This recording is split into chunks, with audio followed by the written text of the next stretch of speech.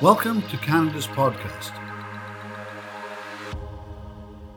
Hi, this is Celine Williams hosting from Ontario for Canada's podcast. My guest today is Mark Bordeaux, who is the co-founder and CEO of Vetster, a telemedicine service for pets. Taking his 20 plus years of experience as a tech entrepreneur and his own personal experience as a dog owner, Mark has developed a unique platform that is improving the quality of life for pets, pet parents, and veterinary professionals globally. Welcome, Mark. Thank you for having me. Really nice to be here, Celine. Absolutely. It's a pleasure. So as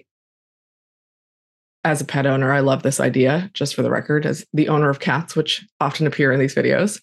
I love the idea of what you're doing. And I'm curious, your journey to getting here. What, in those 20 plus years, what did that look like to get you to Vetster today? So I've been an entrepreneur for, as you mentioned, for probably over 20 years now, specifically focused in the marketplace tech space. So I've been building marketplaces for more than 20 years and different types of marketplaces. One was in home improvement. The other was in vacation rentals. And what led me here to Vetster is still that same marketplace tech vertical, which I find incredibly interesting. But through my own personal experiences, essentially of being a dog owner for now, my whole life, but my own dog is 15 years old, Riley. And just in watching some of the struggles and challenges that she faces in getting pet care and that I face as a busy person in bringing her to the vet clinic posed a lot of challenges. And so one thing led to another. And a few years ago, started to think about human telemedicine and then wondered why I couldn't be bringing my pet to the clinic through pet telemedicine. And that was really the genesis of the idea. So you mentioned marketplace tech a couple of times, or some version. I might have got the language wrong. Can you explain what you mean by that? Because my guess is that there's a lot of people listening or watching who are thinking, isn't everything a marketplace? Yeah, so I probably use that term loosely, but the way that I view marketplaces is essentially, can you take two different groups and connect them on a platform for any type of transaction? So in this case, we're matching pet parents. And at Vetster, it's very neat to say that when you think about what a pet parent is, automatically we go to cats and dogs, but we treat over 20 different species of pets on the platform. So guinea pigs and birds and reptiles and hamsters, and of course, cats and dogs. And so we're matching those pet parents with veterinarians. And allowing them to transact in a telemedicine appointment on the platform. So that's how I would define marketplace as it relates to Vetster.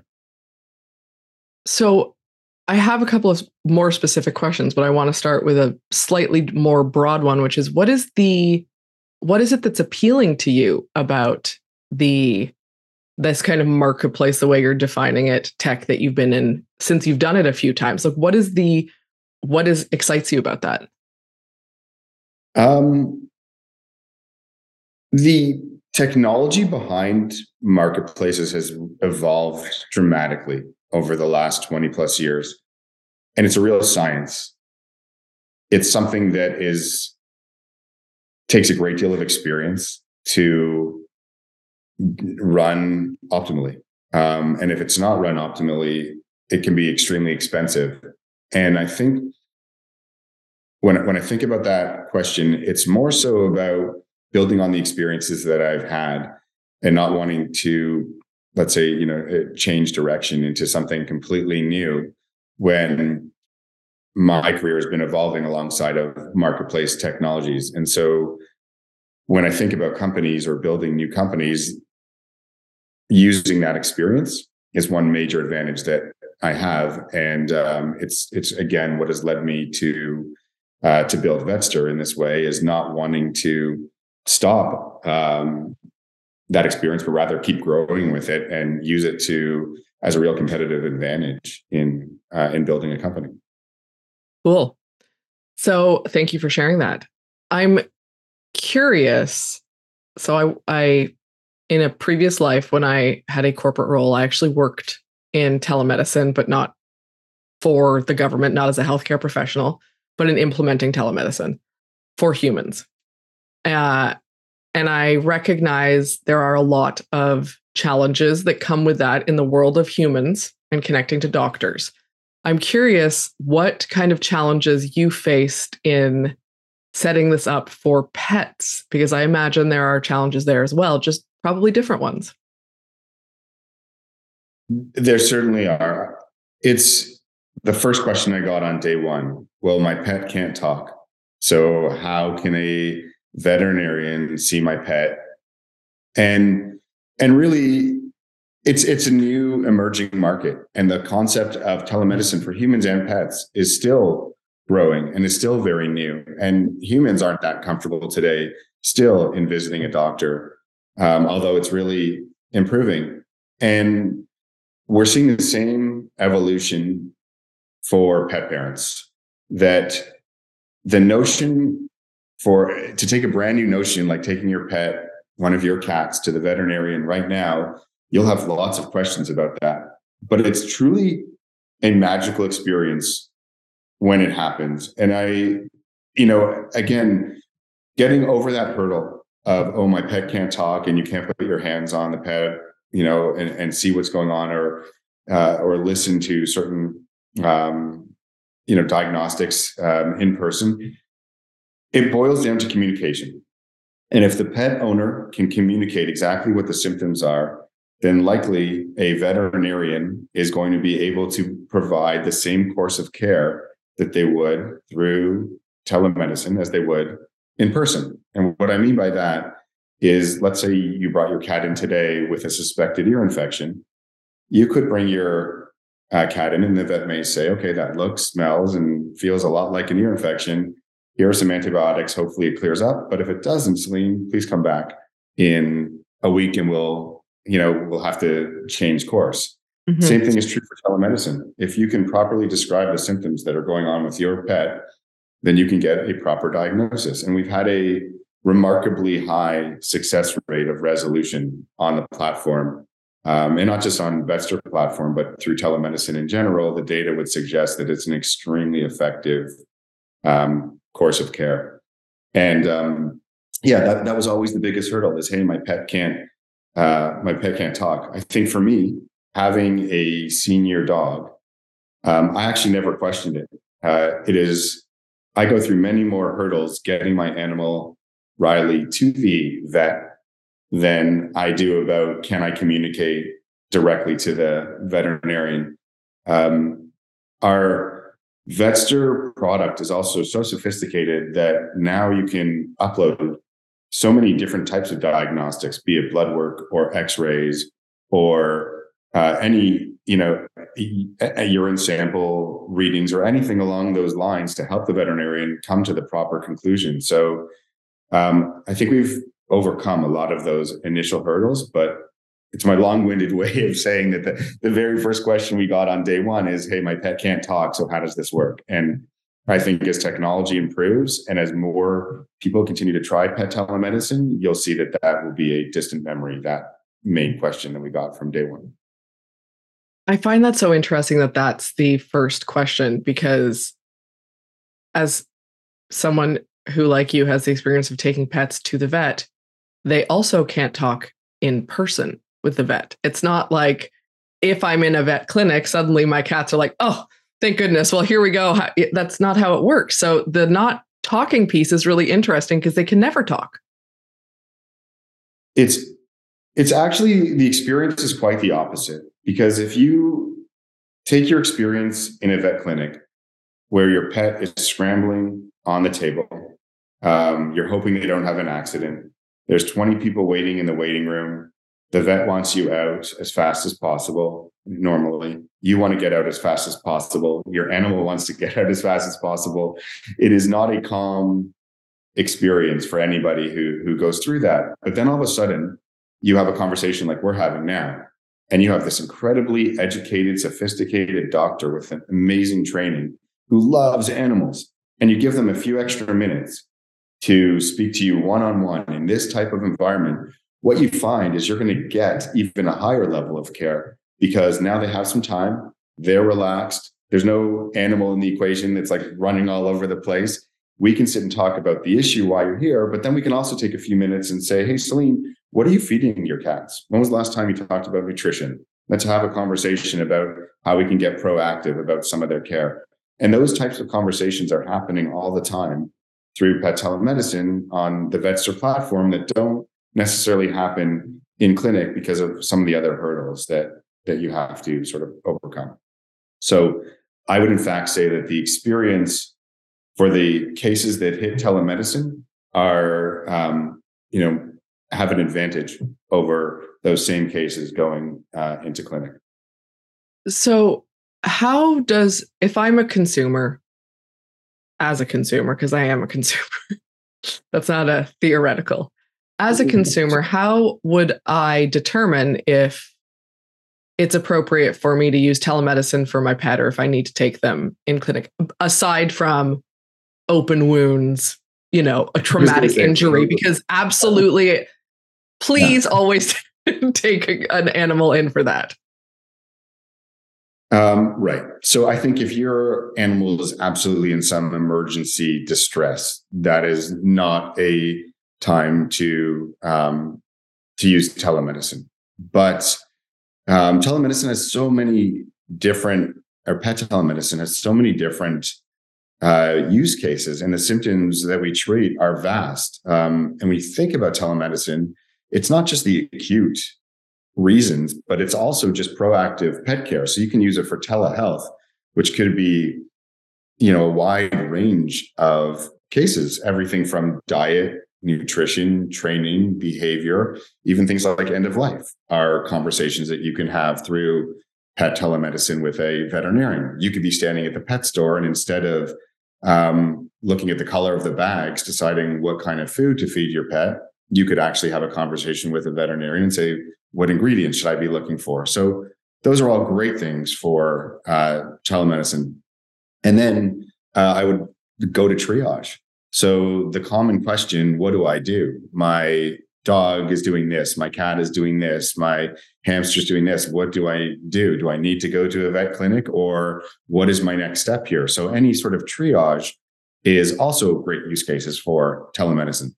And then the third part is the actual acute care. So when things are going on with your pet and you have general concern, or there's a general issue, and it can be anything from a gastro issue to skin issues to my dog or cat ingested this, or anything along those lines, eyes, ears, all of it. I would go first to telemedicine, to pet telemedicine, before I would need to go to the clinic.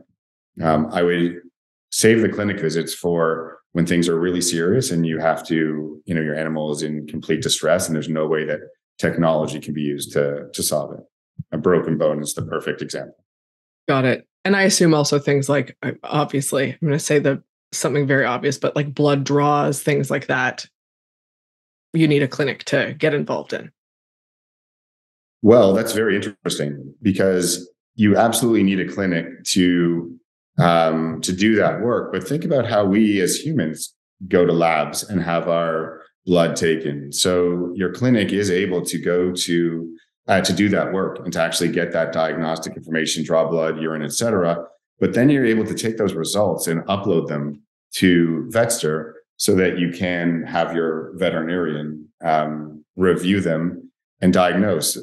I want to be very clear about something. We're not at all a competition to clinics. We work in tandem with them. And I think the proper care for any pet is to have two veterinarians. And you have your brick and mortar clinic, your veterinarian. I have a wonderful vet. That vet knows exactly what I do for a living. And the vet has been taking care of my dog for 15 years. And when things like she has kidney disease, and when things are serious with her and she needs to go on IV or needs specific treatment for that, I'm going into the clinic and they're treating her. But I'm also taking those diagnostics, I'm uploading them to Vetster, and my day-to-day veterinarian, which is a virtual vet, is managing the day-to-day care and is able to get me medication for my dog for the day-to-day.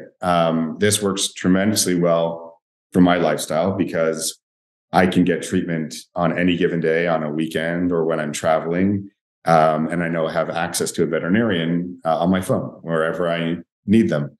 And then I also know that when things are serious, I can go into, or more serious, I can go into a clinic and get the help of of an in-person vet. So I think that's the movement that's happening across pet parents everywhere, is to have those two vets and be prepared for both scenarios. I always like to ask pet owners who say that they have a wonderful relationship with their veterinarian, which is great, but what happens at 6 p.m.? What is your plan? Or what is your plan on Sunday afternoon? Or upcoming with the holiday season, what is your Christmas Eve plan? Because who knows when these incidents arise. Well, with Vetster and what we've built here, and the idea of a virtual vet, is that you always have access to care for your pet. Got it. I think that's important for vet parents to hear, right? Is that it's a complement, it's not a competition.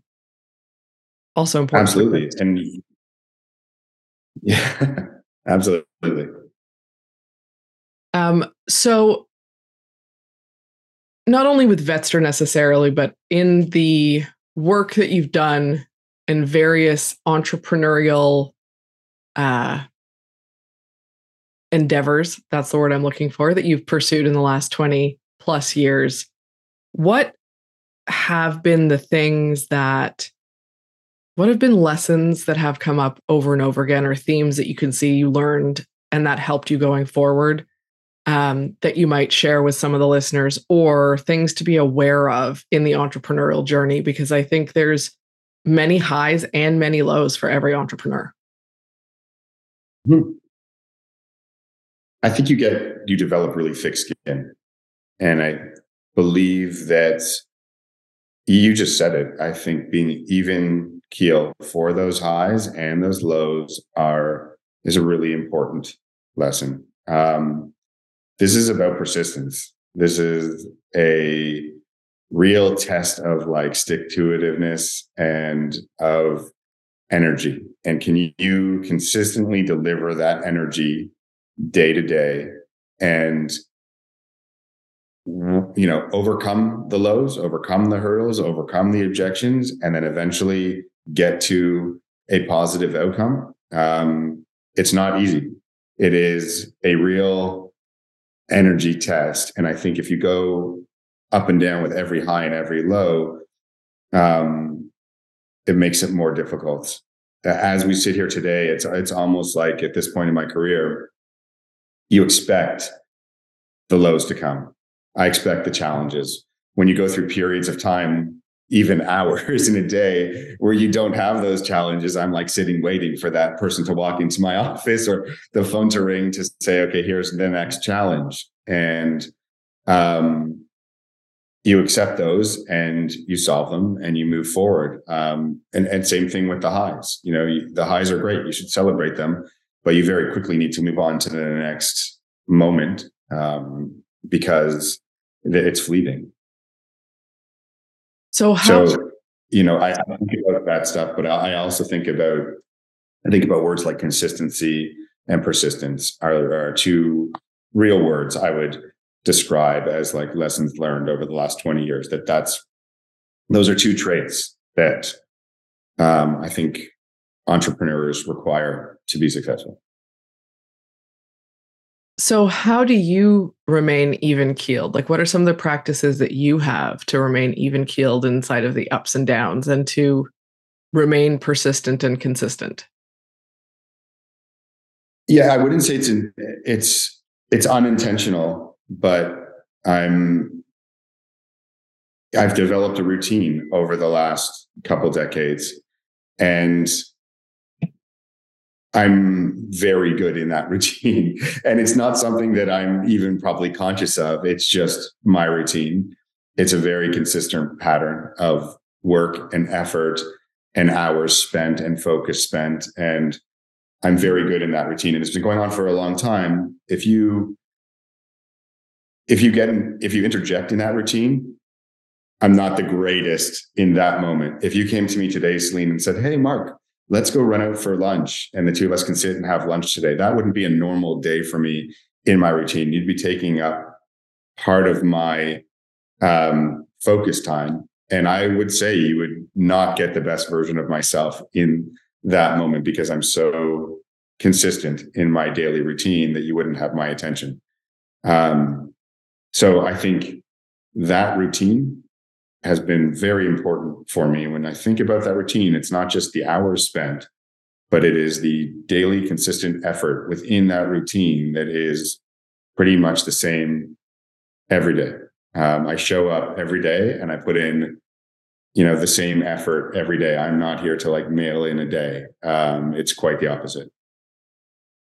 Got it. I appreciate the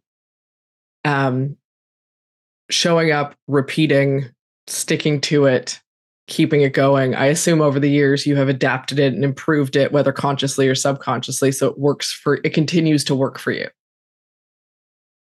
Correct. Yeah.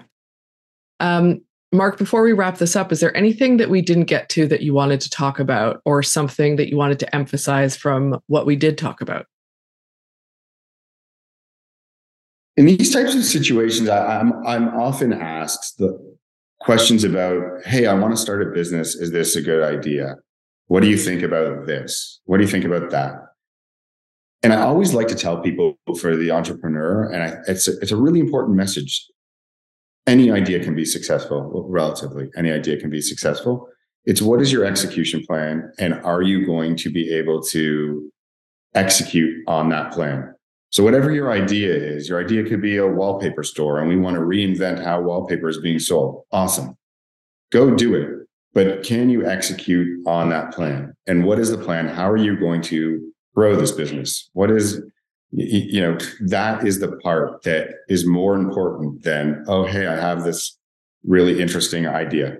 And so that is, to me, when you're an entrepreneur or you're considering becoming or starting your own business, it's not the idea that you need to focus on so much, because the idea is actually going to change as you evolve. And where you're starting with that idea is going to completely change over weeks, months, years as you build your business. It is, can you show a plan of execution and then operate that plan? That if you can do that, then go build any business you want. I love that. And I think that is a really important message to emphasize at the end. So thank you for bringing it up, because execution is the key. That's what it comes down to. So Mark, thank you for being my guest today. I appreciate getting the chance to chat with you and know you a little bit better, and the time that you spent with me. So thank you for that. Anytime. Yeah. Thanks for having me. Absolutely. And for those listening or watching, thanks for listening to Canada's Podcast. Like, comment, and subscribe to all our channels to get the latest podcasts from entrepreneurs across Canada.